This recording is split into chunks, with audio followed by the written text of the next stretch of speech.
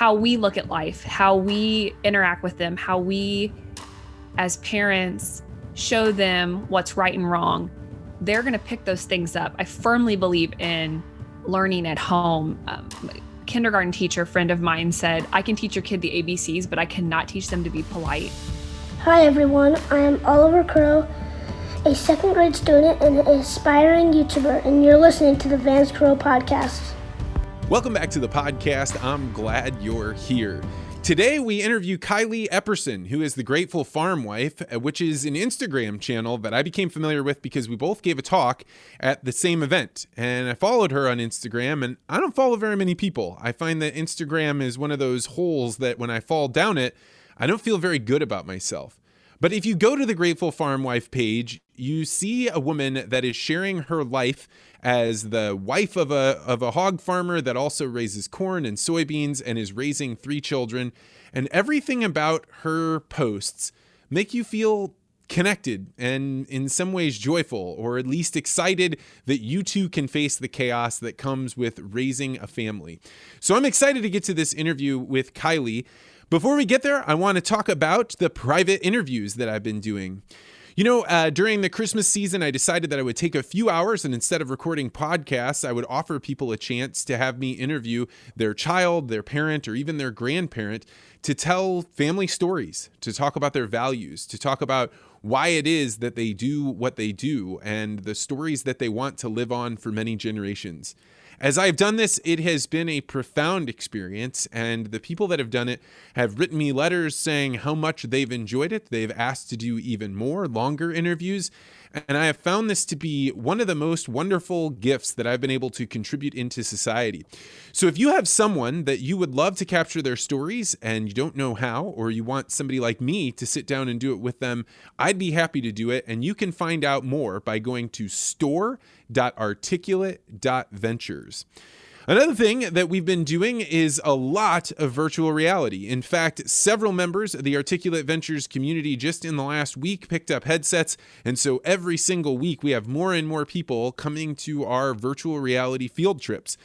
These are the types of activities that we do in the Articulate Ventures network where you get to try out new technology. You get to do book club activities, or last night we did a movie night where we watch a movie that maybe wouldn't be one that we would ordinarily watch, and then you get together with a group of people and you talk about it. And everybody brings their spouse or their partner, and you get to meet other people from the network. This has been one of those enriching activities, and we have found that even though coronavirus is going on and even though we're spread throughout the entire continent, it is really easy for us to get together, share ideas, have some camaraderie, and experience things that we wouldn't experience on our own, like virtual reality or books that we would never have thought to read. So if you're interested in joining a community of people that are all about building each other up, exploring ideas, and making each other better, you can do that by going to network.articulate.ventures. Anyway, we're going to get to the interview with Kylie Epperson, the Grateful Farm Wife. I'm so glad you're here. Kylie Epperson, welcome to the podcast. Hello, how are you? I'm doing really well. So you're an unusual character for me in that you are only known to me through Instagram. Sure. But the reason that I find you to be so interesting is I think a lot of other people have a different sort of posture on Instagram, and yours is all about family and happiness and finding a way through all the clutter and the chaos. And I find it to be something that makes me feel better when I see it, as opposed to so many of the other things. So how did you get into Instagram, and why is this your take on the reflection you put out there? Well, I'm really glad to hear that you are interested and enjoy my social media platform, because I think it is just that social media right now is so heavy and it's so overwhelming at times, and it's at our fingertips every single day. So to be a person that someone can come to and see light and positivity and really reality, because there's still a lot of that in my Instagram and my social media following, is very reassuring. I got started in Instagram I've had it since college, so 10 plus years, but it used to be pictures of me and my friends, and that was that. But I would say I've gotten into more intentional Instagram when we had a some tragic things go on the farm, which we can totally get into. But I decided that there wasn't enough agricultural individuals sharing their story, especially hog farmers. We are hog farmers, our family is. And so that was kind of my initial like, hey, I should do something with this. I should be more intentional with what I'm sharing. And I think agriculture is so important. So from there, being a mom and a wife and a farmer and all of these things, it's almost been more of a shift over the last couple of years to just sharing our real and sharing the ways. I always feel like people that can trust you and they know what you do, well, then they trust maybe your profession. And so if they can trust me as an individual, as a mom, then they can also trust me as a farmer and our family as a farmer. So that's kind of how I got started, and it's just evolved along the way. How did you come up with your name? Because it's very unique, the Grateful Farm Wife. The Grateful Farm Wife. Well, I think the farm wife term can be somewhat controversial among farm wives or farmers. I don't get offended if someone calls me a farm wife. I also consider myself a farmer. I also consider myself a wife. I mean, that's a proud term for me to be someone's wife, my husband. But I would say having that grateful mentality, even when things are really tough, it just seemed really like an easy term, the Grateful Farm Wife. Like, I love being a farmer. I love being a farm wife. I'm grateful to have that opportunity and to have that grateful outlook on life. It just seemed like a no-brainer. So I don't know where it came from, but. Well, so then did you have to change it partway through? Because you didn't have that up when you were in college, right?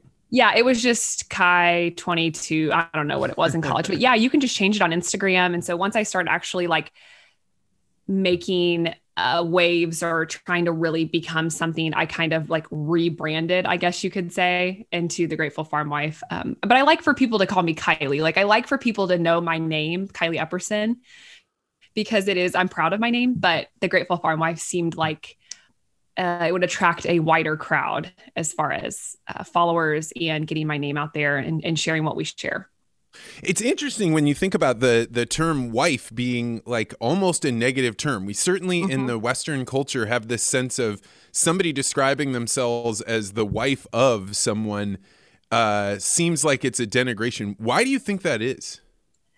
I don't know. Maybe, I mean, it almost seems like a submissive term in some way, shape, or form, that because we identify ourselves as someone's wife that we are somehow less or anything like that.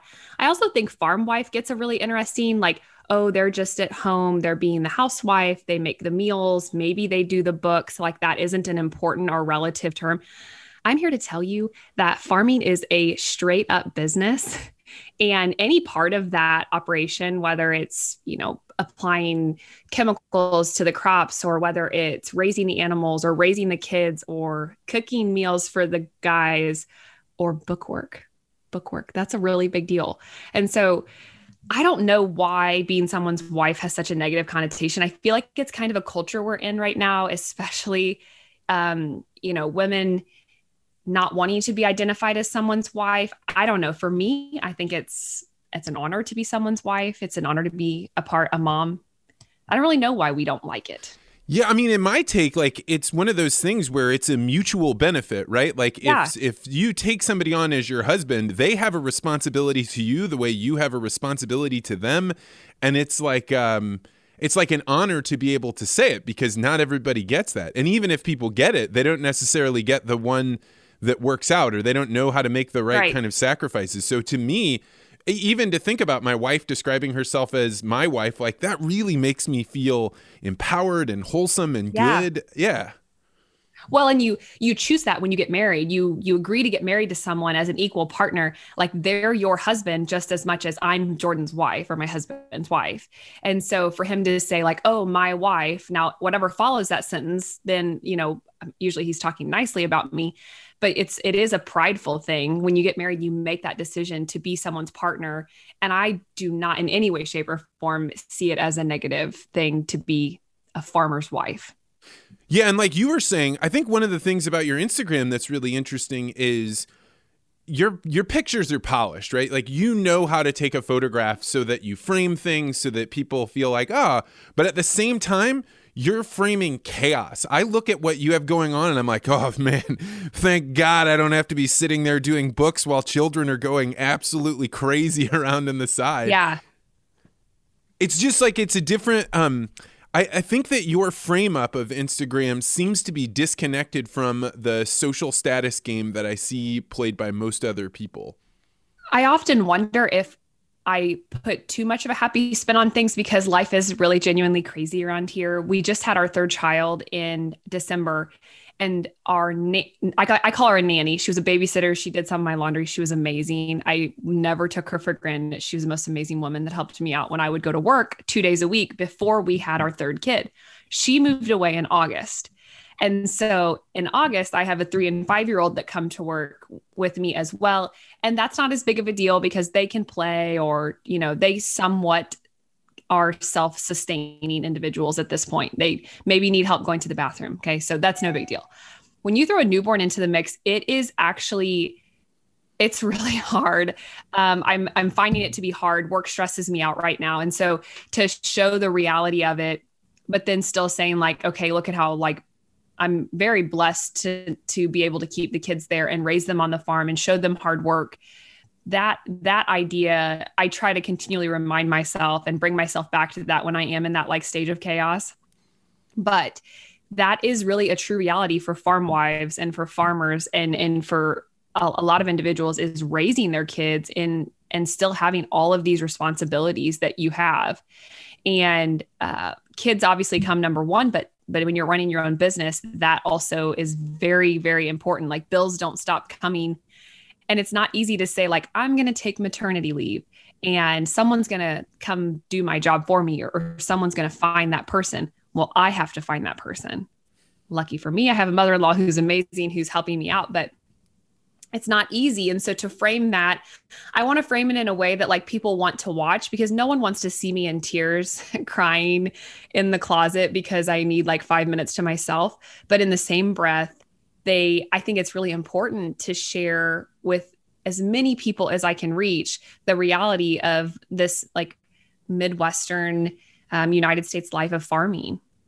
Yeah, and I think that that's such a tenuous line to walk, because I watch other people that I think use their pain or their struggles or sometimes the things that they're not able to grapple with as a form of let me show off my victimness, and that victimness should give you, it's like a weird cycle that is not going to be positive. No one's going to win in that scenario other than you will get attention for it. And I never see you do that. And I think that's why you've never been booted from that's why I follow you, I think.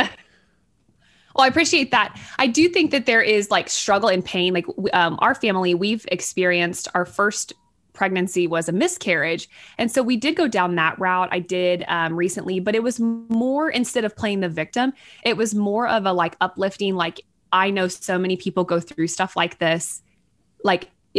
You are not alone. It's a very taboo topic to talk about, especially publicly, especially when it's really fresh and it's happening to you.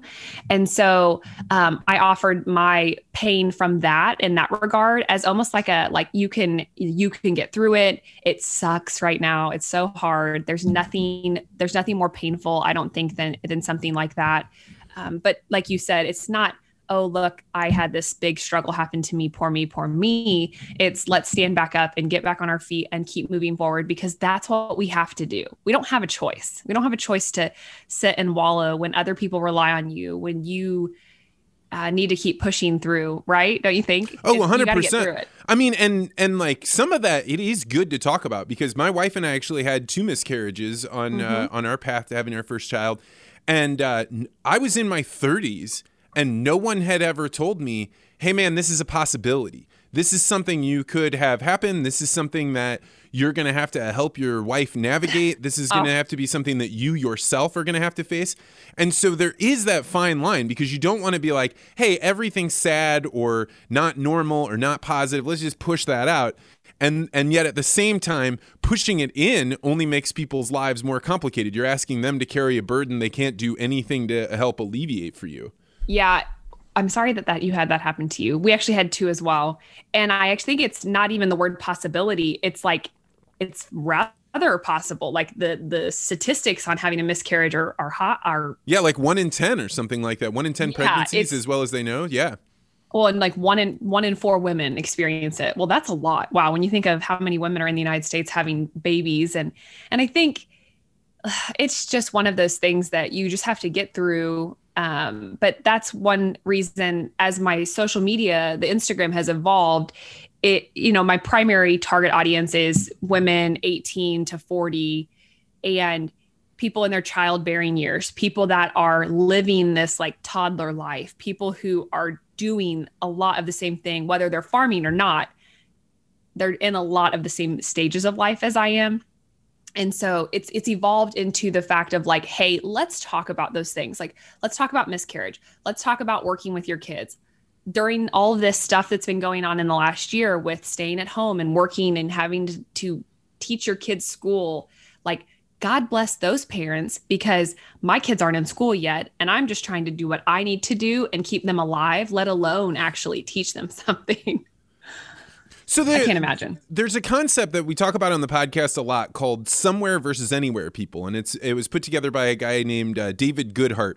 And he basically is describing that the world is made up of two primary groups. He also says there's a third group. But the two primary groups, particularly I think with our age group, is you went away to college, and the whole time in college they were saying, you should go out and become a person that is cosmopolitan. You can live anywhere. You can move from city to city. All of your relationships will be transactional. If you don't like this work or you don't like this community, just pick up and go find another one.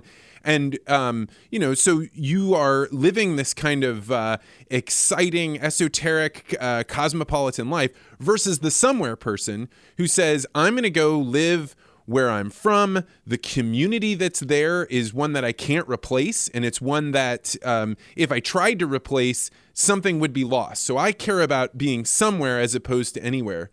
You had the chance. You went away to college. You were exposed to many of the same things that other people that ultimately became anywhere people like me. It seems like you're a somewhere person. Why are you a somewhere person?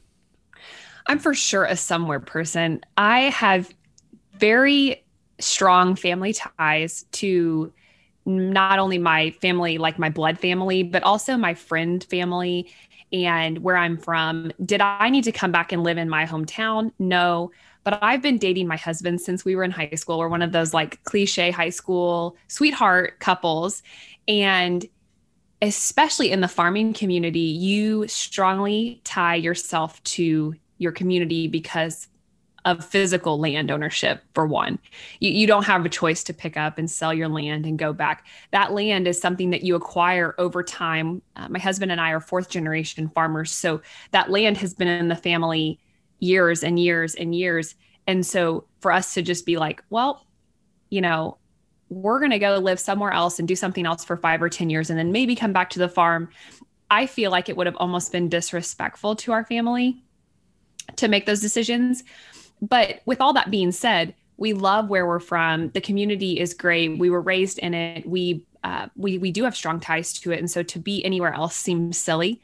College was great. Don't get me wrong. I really enjoyed going over to a neighboring larger town and kind of experiencing city life. But I could tell you very quickly that that's not somewhere that I necessarily wanted to see myself raising my family.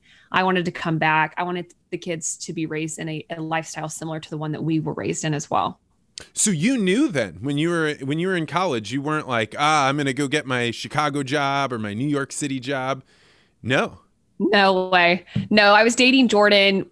He's 2 years older than I am. And so he had purchased a nursery in his first 40 acres back at about 30 miles from where I grew up. And it was kind of in the plan, right? I went to school to be an educator. And after getting my master's degree, I taught for 1 whole year before we built a 5,600 head state-of-the-art brand new sow unit that we were either going to have to pay someone to do the book work, or it was kind of always in the cards once we had kids that I would probably come back and help be a part of that business. And so go get college degree and then not use it. And that's okay because look at where we are now. But I started doing the book work in that regard. but it was never something that I ever desired. Like college was great. I loved it. I enjoyed it. I thrived. I did things that I would never have done if I stayed living at home. I'm very grateful for the friendships and the opportunities, but like home is home. And that is something that I just couldn't replace. I mean, I'm glad there are anywhere people. You kind of described like the cliche of the high school sweetheart, although it's not really a cliche anymore as much as it's like an extreme rarity. It is. When I think when most people or most anywhere people hear that you married your high school sweetheart, do you get the sense, well, I'll just ask it more directly. Were you ever at a point when you were like, oh man, I may be making a horrible mistake. Maybe there's so much more out there for me. What if it's, this guy that I started dating, but there's something else? And not to denigrate your relationship, but like it has to have crossed your mind. I think I would say not ever to the point of like, am I in the wrong relationship? Am I in the wrong spot in my life in the time? I'm sure that probably it may have at some point when I was super stressed out and wondering what's going on. But I would say it's more the reality that I second guessed like what job I was going to take, what path, what to get back to the farm. Like, did I want to still live? I did sign language in college and I loved it. I absolutely loved sign language, American Sign Language. And I almost changed my major, but then I really had to reevaluate, like, is that a job that would be something that I could do in my hometown? No, I'm an hour from anywhere. And so that was something that I really had to battle with. So I went ahead and got my teaching degree, knowing that it really probably wasn't what I wanted to do. I wouldn't say relationship wise that I ever felt that way. Jordan and I have been this really interesting couple our entire life, and we grew up together. I mean, we know each other from infancy almost. I mean, adolescence is basically, but when you get older, when you're in your teens, it is infancy because you are babies and you don't really know what life is like. But I don't think so. I do think people look at you and go, oh, high school sweethearts. Like, it is definitely a rarity that they get married and that they stay together. I think a lot of times high school sweethearts do travel down this path of, this is what we know. We are not going to take any risks or any chances on anything else because this is comfortable.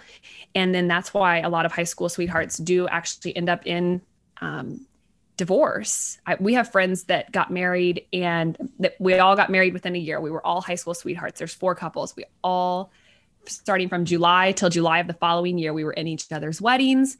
And one of those couples, sadly, after having 2 small children, they just didn't make it. They weren't in love anymore. Were they really in love when they got married? I don't know.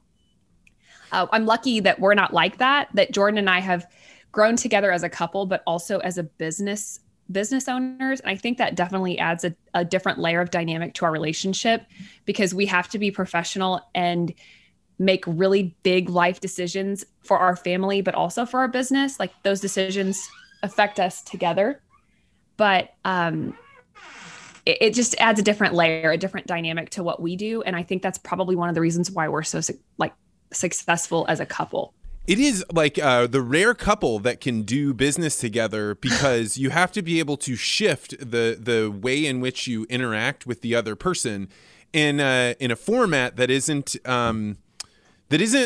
normally taught to couples. My wife actually does my books, and one of the things that we first had to get over was, I was like, when we first started to sit down, being like, don't judge my purchases. Like, I'm running this business and I don't need any judgments. And she never did. And she actually became a far better bookkeeper than anybody else I'd ever worked with, because she'd be like, okay, just show me the receipt. Where is the receipt for this? I don't care what it is. I just want all of the bookkeeping to work. But if she wasn't like that, if she decided that she was going to dig around and start making other decisions, that would be a very, very different relationship. Well, Jordan likes to buy tractors, and those are big ticket items. So I do give him a little bit of a hard time when he comes home with new John Deere paperwork, but that's exactly it. There's things that are no brainers for a business. And so Jordan runs the operating side of the business. He's out there day to day, putting his boots to the ground and, keeping everybody in order. I would say we have a rather sizable farming operation. We have about 7 employees on farm between the hogs and the row crop that come to work every day. They report to Jordan or to my father-in-law, and we run that business. They're with us all year round, full-time employees. We have about 30 other employees at our sow units that report to managers on those facilities that still kind of fall under our wing. And so Jordan is that person. He is the one, like, they're not going to call me if something breaks down. Like, we have water lines frozen right now. I'm not that person, but they're going to call me if they have questions about their health insurance or these other things.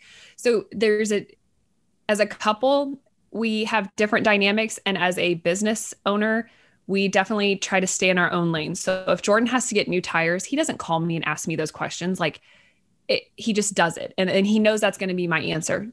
Do we need it to make the business work?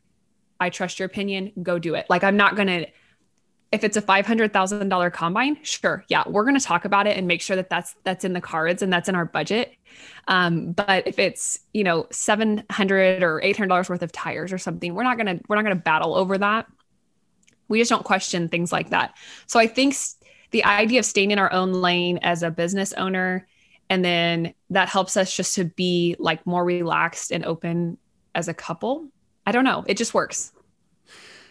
So as you are in the Instagram world, right? You're in the social media world, so you're able to see what is going on with Anywhere people, right? And in a strange way, because of social media, somewhere people can be Anywhere people because you can pull that phone up and you can look at anything.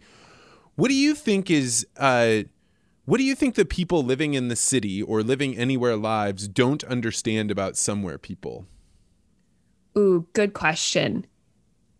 I think that Anywhere people don't understand maybe the reason why or the reason behind being Somewhere people. But why would you want to stay at one spot when you can go travel and do anything and see anybody or anywhere, any place?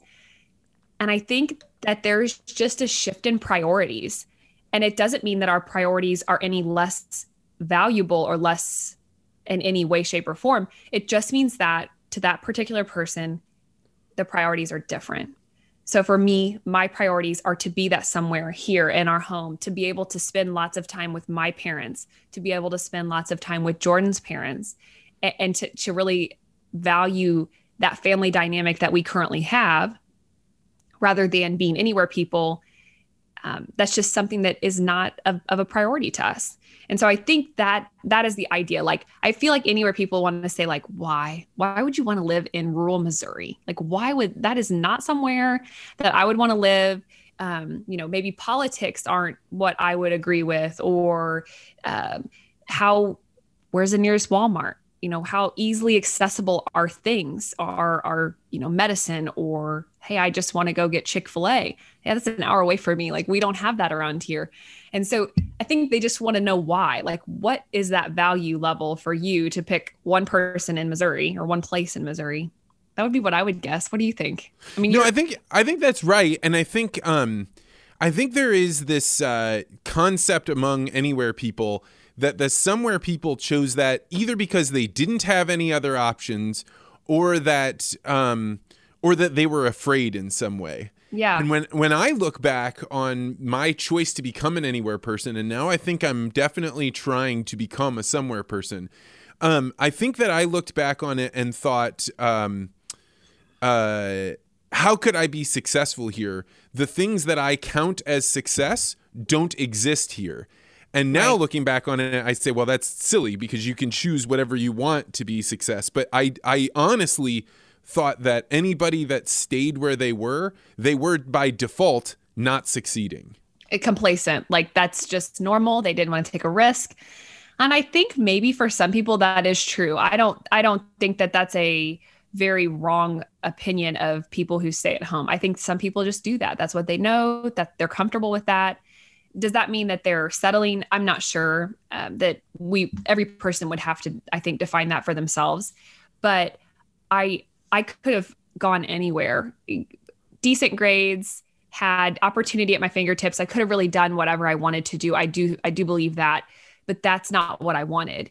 And I would say that partially my relationship with Jordan and being in that like long-term relationship did play a role in me coming back maybe to my own community. But I think I always would have been a somewhere person. And I think I always would have ended up somewhere like home. So I think I could have been with someone else. I could have married someone else. I could have went and got a different job, but I still don't think you would have found me like in the city. I still would have found some rural area outside of the city.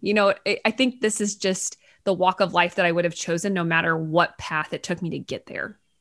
And like, so, a big thing that we talk about on the podcast is your daemon, like, and we use this to describe the inner voice that tells you like, hey, go this direction, or you're curious about this thing. And so it prompts you to go explore in this area. Was that one, do you feel like you have like that voice in the back of your head? Do you know the thing that I'm describing here? I am going to be honest, and I do not. I don't know. I think that there is definitely like something deep down inside of you that says like pulls you one way or the other. But I don't know. I'm going to be honest and say I don't know. I think that's awesome, because most of the time people come on and even if they do agree, their agreement like ends with yeah, I have that, but like you can tell that they're not on the same page. Sure. For me, it is not an easy thing to distinguish, but I would say that there's these times. The easiest way for me to discern it is when I'm trying to exercise, right? And when you get out of the pattern of exercise and then you're starting to get in and you're like, all right, I'm going to start running. It's rough. And then you do it one time and you're like, oh, that's pretty good. Maybe you do it the second time, but then the third time it's like, oh, my feet are really hurting, or it's raining outside, so you don't have to. And I refer to that as the voice of resistance, the thing that says it's okay to go back to bed. And once I started being able to distinguish that voice, then I could start distinguishing all these other voices that I have in my head. And I call them voices not because I think I'm schizophrenic, but because, I don't, when you're thinking, at least when I'm thinking, I'm having a conversation with something that I don't control. It's not like I'm using one voice over here and then parroting myself to another one. I'm having some sort of conversation. I would like just hearing you explain that. I still am not like on full 100% level of knowing, but I will say recently being a new mom and even a first time, second time, third time mom, there is a very nasty voice in your head that's called hormones, and it can be really mean to yourself. But I do have conversations like that. Like maybe I was neglectful, or like kind of, I felt, let's just say my son was crying a lot and I was patting his back, and I decided to go lay him in his crib for a while. And then I go pick him back up, and then I go take a shower because I say, I need a break. And there's this conversation that I have with myself while I'm sitting there, like, I'm such a bad mom. I was horrible that I didn't hold him, or that I couldn't handle it. That's the biggest one for me. Getting up in the middle of the night. I wake up at 10 p.m. after I just have fallen asleep, and I'm not nice. Actually, not nice. Like me to my husband or anybody that comes in my path, I'm not nice. And so I have this conversation. Then once I calm down and realize like, hey, this is just real life and we have to get through this, I tell myself like, why can't you handle it? Like what? And I don't know who that is in there. I don't know. Well, and that's so interesting. Just even the words that you're describing, I tell myself, right? Like this thing. I find this conversation to be an interesting one to have, because somewhere down there's this thing that you're talking to that is you, but you can't make it do anything at all. You can only. I just need it to be nicer. I need it to be like, oh, you look great today. Like you're killing it. But it doesn't usually say that. It's usually more on the negative tone of like, okay, like why didn't you work out harder? Like you said on that workout, or why weren't you able to get up 4 times last night and then function with your toddlers the next day? That goes through my mind all the time right now. And I thought that I was past that. We're almost 8 weeks postpartum. So I'm really in like the fresh stage of 3 kids, and it's getting better every day. And I know in the back of my head that like, I'm doing the best that I can. And during the day, light hours, I'm totally fine. But like the second it gets dark, it's like that person rises from the ashes and is so mean. Has your child started to like smile and laugh yet? just starting to, we're entering that stage of where he doesn't look like a newborn. He's actually starting to like have features that he is smiling and starting just to talk back. And I know it's coming. And I think that the difference between maybe our first kid and now, when you're in the heat of your first kids, if you're listening and you're going to have one kid, just hang in there. Everything is a phase. You'll hear that 1,000 times, but it really is. And so, weeks 3, 4, and 5 of our third son, I felt like I was dying. Like my muscles hurt. I felt like I was getting sick because I was so sleep deprived. And I kept telling myself, it's just a phase. It's just a phase. It's just a phase, because that's truly what it is. But when you're in the trenches, it doesn't feel like that. It feels like I have to wait 2 more weeks before this passes. I'm never going to survive. I don't know where I was going with this conversation. I now talked myself into a circle, but I'm the same way. So one of the things that I did not know about having a child was that you weren't going to get a baby to laugh or smile at you. So that was one of those things that I was expecting I would be able to immediately interact with the child. And what nobody told me was the child, when they're first born until 8 weeks, 10 weeks, something like that, they have 2 phases, neutral and upset. And neither of them give you any negotiating power. All you have is, I want you to be in the neutral phase, and if you're in the angry phase, I've got to do something, because how do I get there? And it's like dealing with a terrorist, right? Once you have smiling, now they've got something they can negotiate with you on, and you can figure out how to make them happy. But that whole section of life is something that when they portray it in the movies or they portray it on a commercial, they only portray it as the negative. And there's certainly those times when you're like, I do understand why people shake their babies, because there's nothing I can do here. But you also don't, when you're watching the movie or the commercial, have any sense of connection between the parent and the child. And even when they're super, super upset, you're still like, you're mine. I'm responsible. I don't have any other choice but to be here. And even as much as my one voice is telling me, set you down and go walk away from the screaming, there's some other thing deep inside of you that's just like, you're here. This is just what we're doing. Yeah, you signed up for this, right? You had a baby, and now you're stuck here. And stuck is a relative term, because I don't want to say stuck sounds so bad. It has a very negative. You're stuck here. But like you said, it's what you chose to do. And as much as you want to say I need 5 minutes, you know that baby is going to cry for that entire 5 minutes, and not just cry, level 30 cry, screaming to where they can't catch their breath. And now they're going to be gassy. And that's my issue, is I horribly predict the future, especially with a newborn, with the kids. In real life, I very much try to stay in the present, because I can walk myself down a very, very tangled path if I'm like, well, what now? Well, if this happens, then this is going to happen. And I go very negative very fast in my brain. And so I've learned that I can't do that. Why can't I do that with my kids? We have a bad nap. Well, in my head, I'm already preparing for the next thing. That means sleep's going to be bad tonight, which means he's going to be horrible. I'm going to be up all night, which means that I'm going to be tired. And tomorrow we're going to have to do this and this and go to work. And I'm already upset about that. And it's 4:00 in the afternoon the day before. And so that's where I can easily try to relate to people saying, slow down. And I have to tell myself that. I don't ever look in the mirror and say, Kylie, slow down. But I do have that inner conversation with myself, okay, take a deep breath, because in reality, at some point things are going to go okay between now and tomorrow at 4:00. In the next 24 hours, something is going to go right. Hopefully.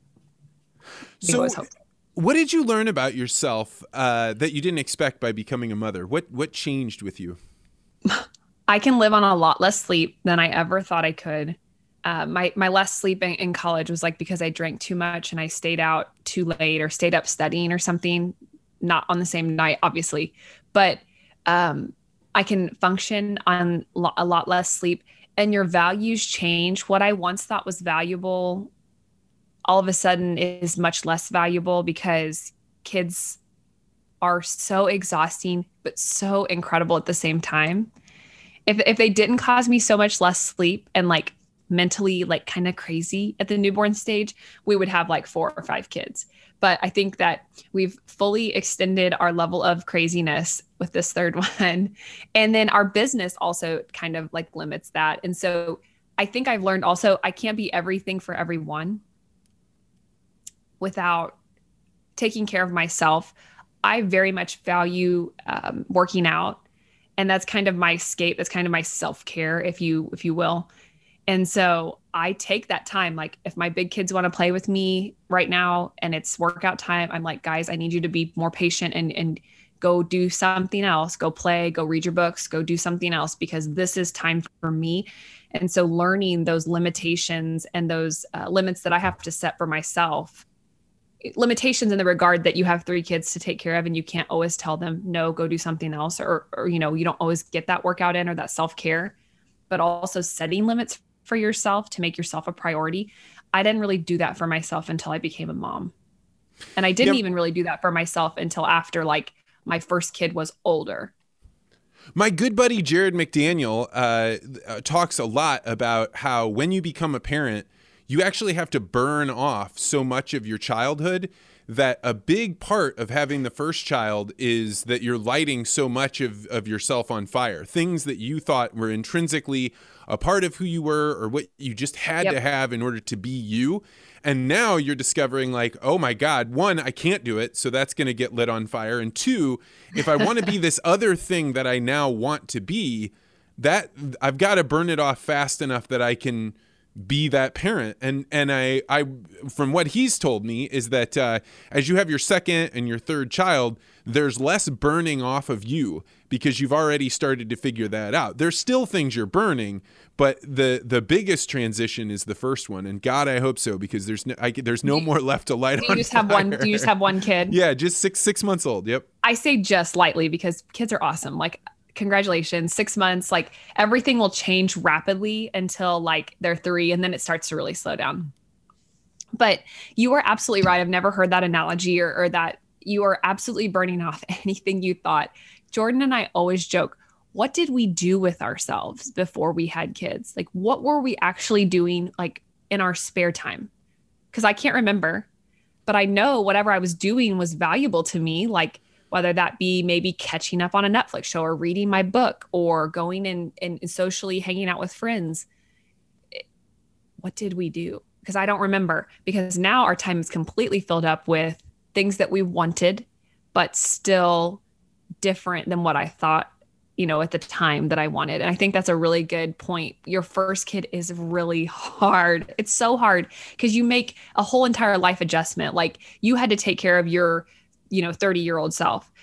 And that's all you had to do, because your partner could take care of themselves, obviously. And so if you wanted to eat, you ate, or if you wanted to take a shower, you took a shower or go to the gym.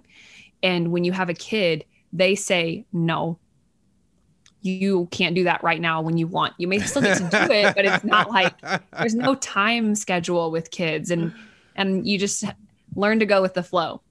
First kid, Kylie, was like kind of crazy, didn't understand it, didn't really know that, because they don't prepare you for that. Like the world does not prepare you for having your kid. They tell you what to buy and what might make them sleep better and what formula is the best, or if breastfeeding's the best, blah, blah, blah. They push all these opinions on you, but like they never give you the true depiction of like what life is actually like at 3 a.m. 4 weeks into having your first kid. Yeah, I mean, one of the thoughts that's come up with me recently is I really had very little ability to distinguish between happiness and joy before I had a child.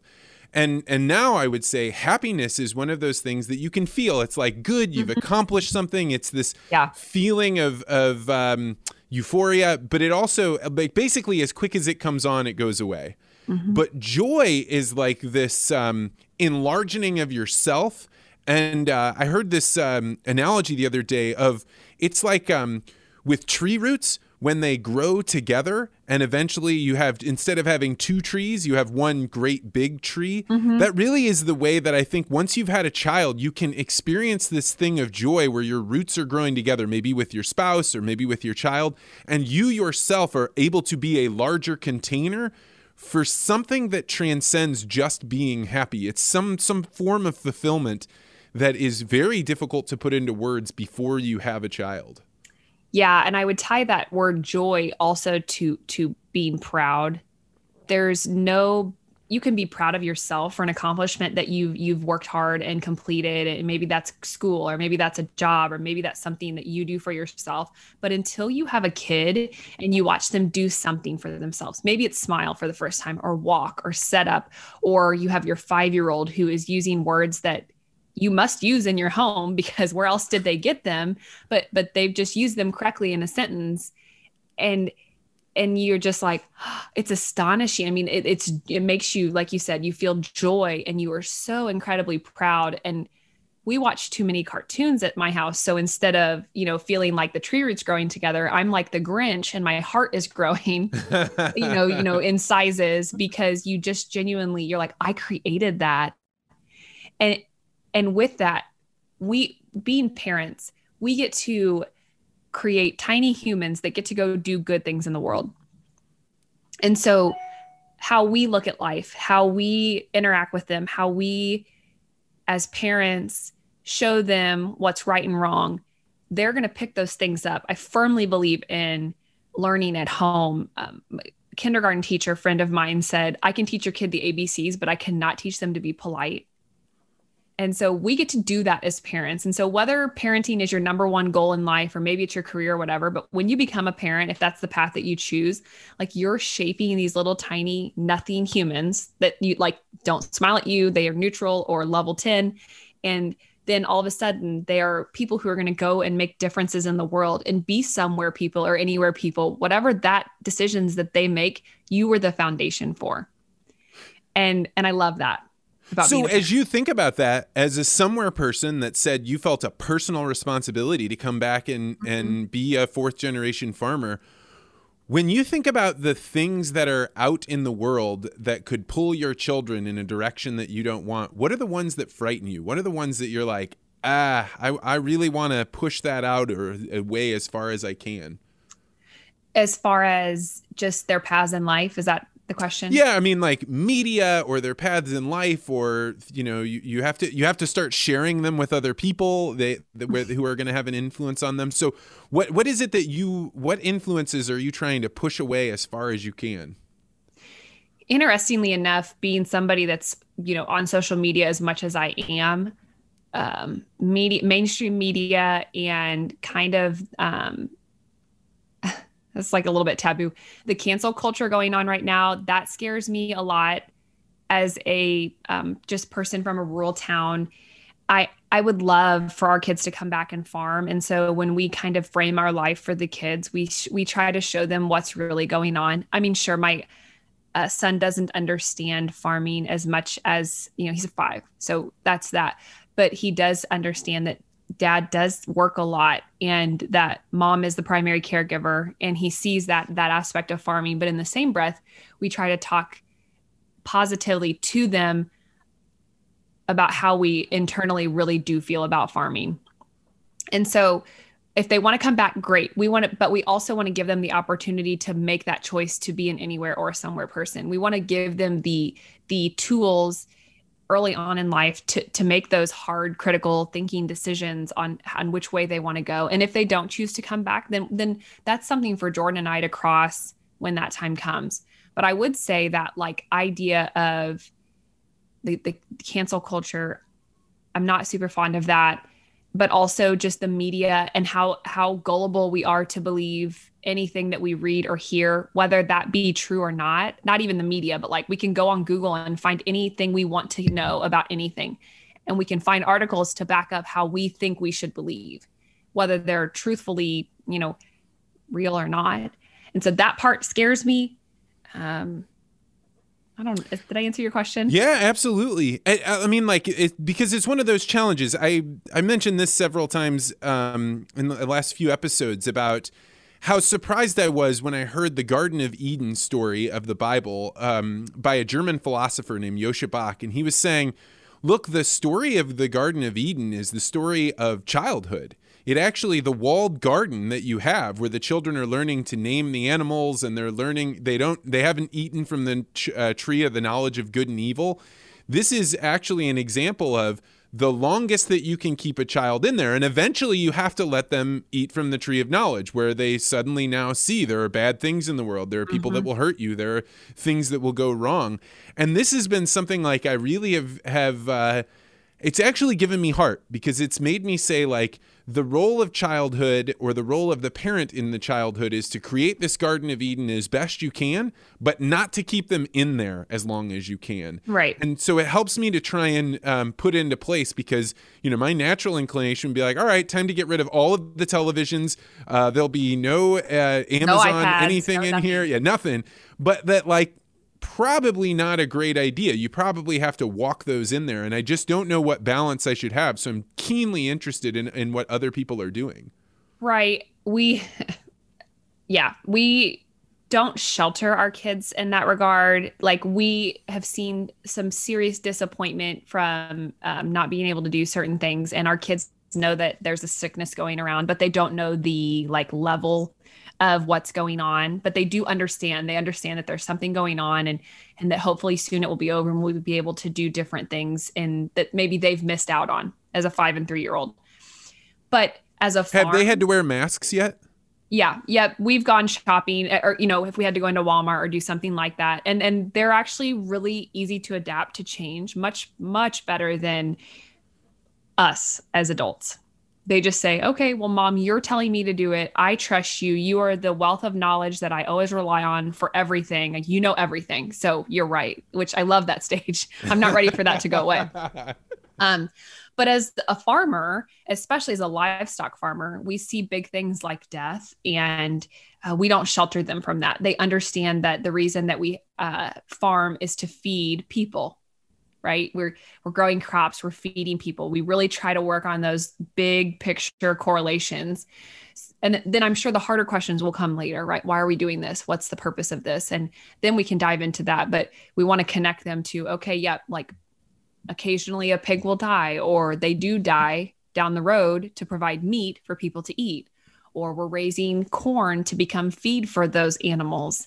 My son loves to say, like, are those pig beans? That's what he calls them, because it's soybeans that we're growing that will likely go into soybean meal that will likely be fed to livestock, probably pigs.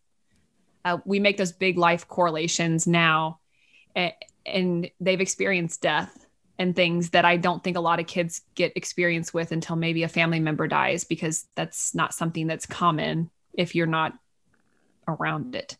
Yeah, I mean, I think growing up as a child, I maybe only saw 2 people die as I was growing up. And so then when I got into high school and a high school aged girl that I knew died, it was so shocking to me, as to now look back on it, I'm embarrassed of it, because I just didn't know. I just wasn't around it.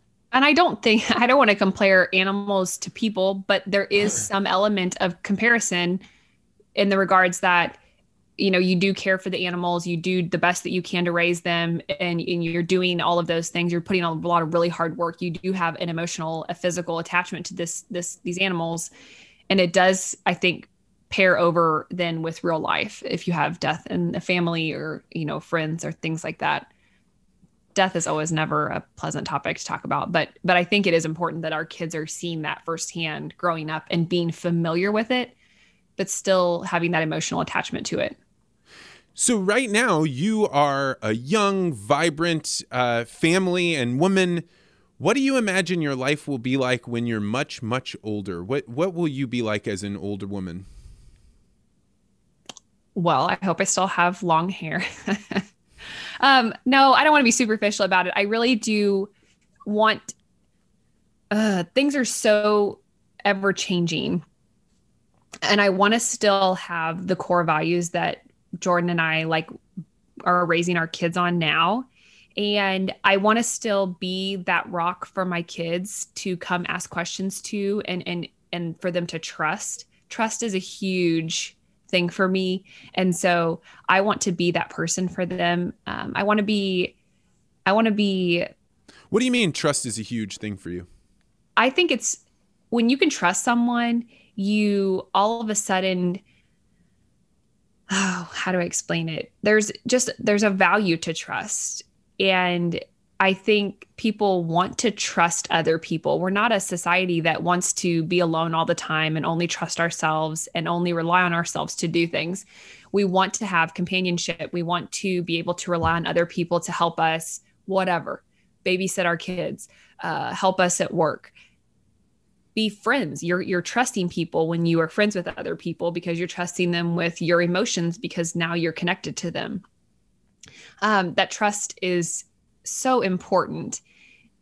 And my kids trust me blindly right now. They trust that I'm doing what's right for them. And so I still want to be that person. I know, like you said, they'll be introduced to knowledge soon. My oldest son will go to kindergarten, and I'm sure that I will learn stuff when he comes home and tells me new things. But I still, when he's 30 years old, I want him to be like, oh, I have this question, or I'm going to automatically call my mom. And I want to be that person that they can talk to. Mom is such a relevant term in my life. And so I still want to be that person. As far as me as an individual and where do I see myself and what does that look like as Kylie as an old woman? I just want to be happy. And I want to have experienced all that joy. And I want to look back on my life and say that, and never say like, I wish I would have done something different. So I want to be content. I want to be happy. Yeah, I think that is one of the things that somewhere people appear to have maybe a step ahead, right? Like there's something where they say, within this container, I'm going to try and be active. I'm going to try and do these things. And the anywhere people, at least in my experience, I went away and said, I don't know what I'm going to find when I go out into the world. I'm just going exploring for this, hidden thing. Mm-hmm. And I think that either one can arrive at a conclusion that's good for them. But I know that for me, the contentment was not anywhere on my radar screen. I actually didn't feel that it was possible to be content because I kind of felt like to become content was to fail, was to stop Settle. moving forward. Yeah, that's right. Yeah. I never really thought about it that way before. Yeah. Why would you want to be content? Like what good would that do? But I always want our kids to be exploring and wanting more, but in the same breath, like what is life if we're not ever content with where we are? We can always look back and say like, oh, I wish I would have stayed a little bit longer in that moment. But when we're in the moment, we're always looking forward and trying to move past whatever we're doing, even, relating back to motherhood and this phase of no sleeping. And I'm like, oh, can you just be a hit baby? And can you just sleep through the night? But like, I need to be very real with myself and say like, this is probably your last child, and be content with what you have right now, because at some point you're going to want back whatever you have today. I find myself constantly trying to say, wake up, that thing of, oh, you're feeling, sad or sorry for yourself or angry that, your wife didn't do this thing that you thought was going to happen. Right.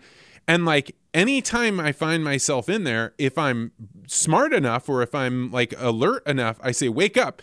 You have literally everything that you worked so hard for. It's right here. And there's nothing that's going to be better had the forks all been put away in the right slot. So wake up. But it's a hard thing to keep yourself awake. And you've mentioned now twice being present. Where are you getting these ideas? Where did you come to this understanding about being present? Because it's not common in the Midwest, at least where I grew up, for people to be alert about this concept of presence. Oh, maybe after motherhood probably is one of those. Like I've literally seen my oldest and my second child grow up as within the blink of an eye.